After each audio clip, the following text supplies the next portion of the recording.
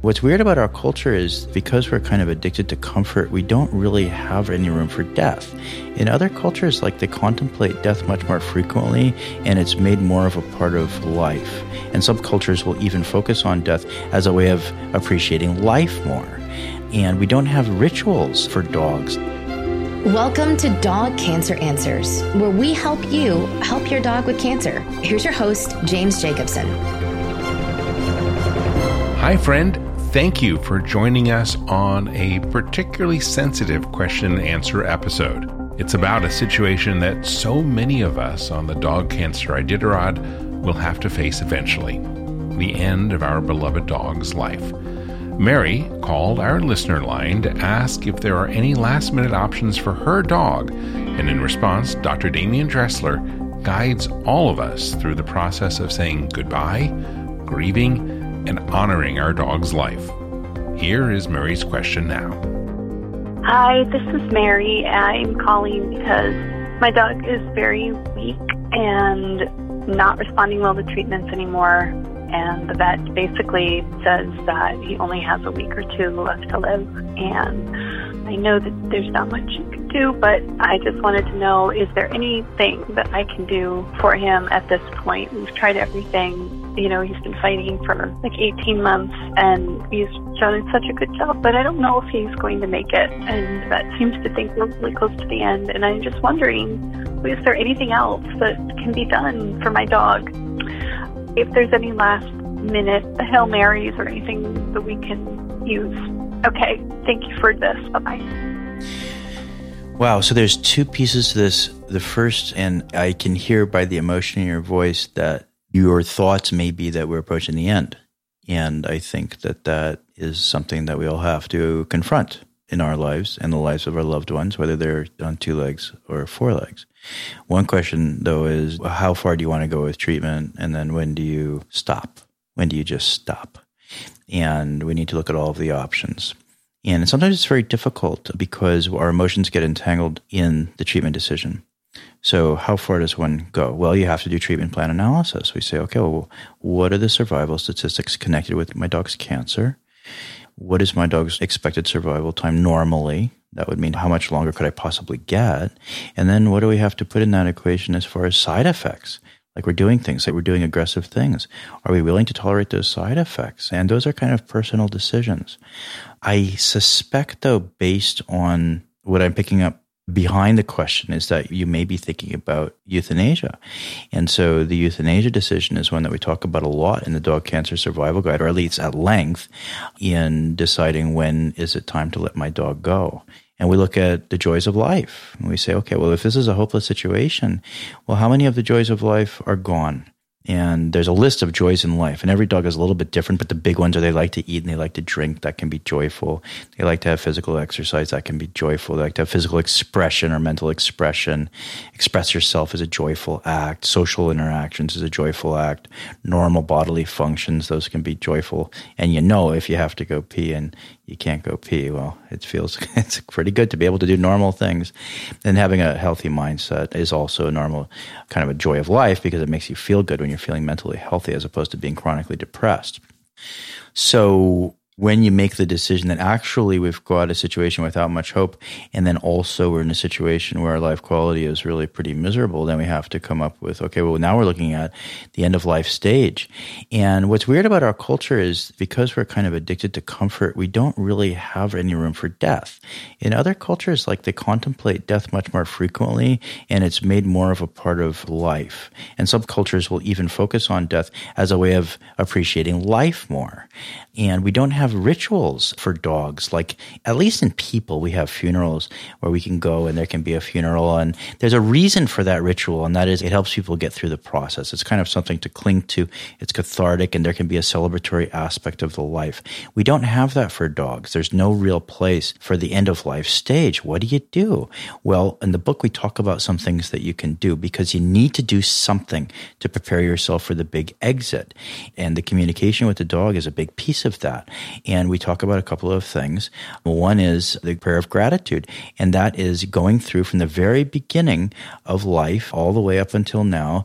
You thank your dog for all of the good things from puppyhood all the way through, all of the good things that they gave you, whether it was companionship, whether it was something to look forward to, whether it was a lick on the face, whether it was the soft touch, whether it was how you both enjoyed taking that trip cross country. And you try to connect it with specific life chapters in such a way that it stimulates your memory and it also grounds it and makes it real. And you go through the entire life. So you make sure that you say the thank yous. And if there's anything that you regret, then you do the apologies. You make amends and you do the atonement and say, you know what, I'm sorry I was gone for work so long during that month.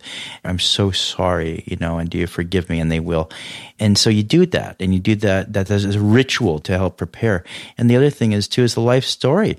Another ritual, you can go back and you can just reminisce on all of the times from, again, puppyhood until now. Really just the whole story. And then I got you from my aunt, and then you were so little, and we went and I taught you how to go potty on the paper, and then you wagged your tail. And that is a reminiscing. And so both of these allow an emotional release for both you and the animal, and they allow a bonding experience, and it's a bookend to a chapter, which people need in order to integrate life experience, and otherwise things get unwound and chaotic, and it's difficult to reach the end and to find a resolution. And with that, I should stop talking. That is definitely I've done both of those exercises myself when I had to put a dog down, and they're really powerful. Great question. Thank you. Thank you.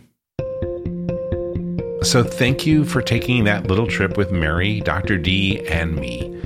I know all of us dread the day when we start to think about the end of our dog's life. So I especially want to thank Mary for asking this tender question and Dr. Dressler for his thoughts. Making the decision to end our dog's life is such a terrible responsibility. And Dr. D is right. We don't have any rituals or rules about it. I can tell you from personal experience that using the two emotional management exercises that he mentioned, the life story and the prayer of gratitude, it's a great way to cope with the panic and fear that comes up at this time. By expressing your gratitude to your dog and by telling your pup the entire story of your lives together, you're reminding yourself of how much you love them, what a full life you've had together, and why you're considering what you're considering. At least for me, using these exercises has helped me to get my mind and my heart clear. In fact, I use them even when my dog is just sick or I feel overwhelmed. Don't save them just for the end of a dog's life. Dogs like hearing their stories as much as children do. Tell them anytime. It feels good for both of you. But as Dr. Dressler outlined in his answer, there are wonderful techniques for grieving in a healthy way and honoring your dog at the end. Dogs are man's best friend, we know that. But somehow, our society doesn't give us good ways to grieve when they're gone. The exercises Dr. D mentioned are powerful, and I hope you'll use them and share them with other dog lovers. If you're facing the decision to put your dog down, there are several articles on Dog Cancer Blog that could be helpful. The links are in the show notes, which you can find in your podcast app or at dogcanceranswers.com, where you can also listen to or download our entire back catalog.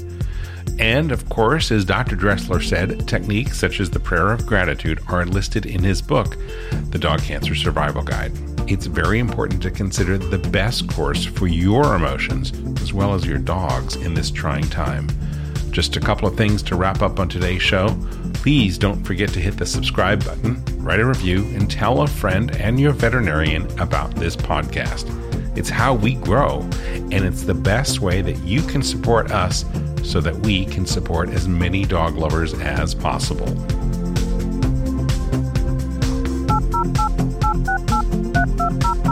Those touchstones remind me to remind you to call our listener line, just like Mary did, and leave your question about dog cancer for one of our veterinarians to answer on a future episode.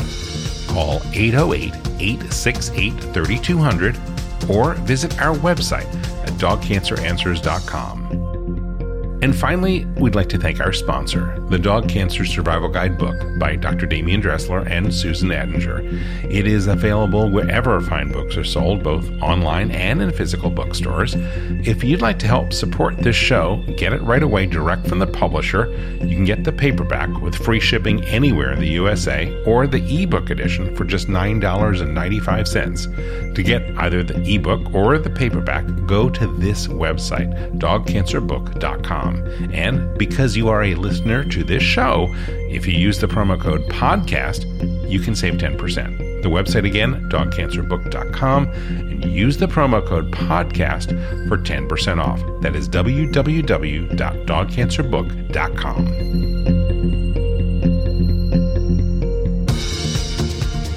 I'd like to thank Dr. Damian Dressler for being our guest today. If you'd like to reach out to him, his website is www.vetinkihe.com. That's Vetinkihe, spelled Kihei.com. Also, thanks to Mary for her heartfelt question. Until next time, I'm James Jacobson. From all of us here at Dog Cancer Answers and Dog Podcast Network, I wish you and your dog a warm aloha. Thank you for listening to Dog Cancer Answers. If you'd like to connect, please visit our website at dogcanceranswers.com or call our listener line at 808-868-3200. And here's a friendly reminder that you probably already know. This podcast is provided for informational and educational purposes only. It's not meant to take the place of the advice you receive from your dog's veterinarian. Only veterinarians who examine your dog can give you veterinary advice or diagnose your dog's medical condition. Your reliance on the information you hear on this podcast is solely at your own risk.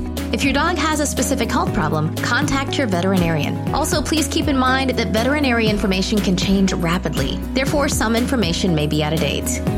Dog Cancer Answers is a presentation of Maui Media in association with Dog Podcast Network. Is artificial intelligence going to change veterinary medicine? Well, it already has. Right now, on Dog Cancer Answers, we're speaking with Dr. Kelly Deal of Morris Animal Foundation about how AI is impacting veterinary research and the practice of medicine itself. That's on Dog Cancer Answers. Get it wherever you get your podcasts or at dogcancer.com/podcast.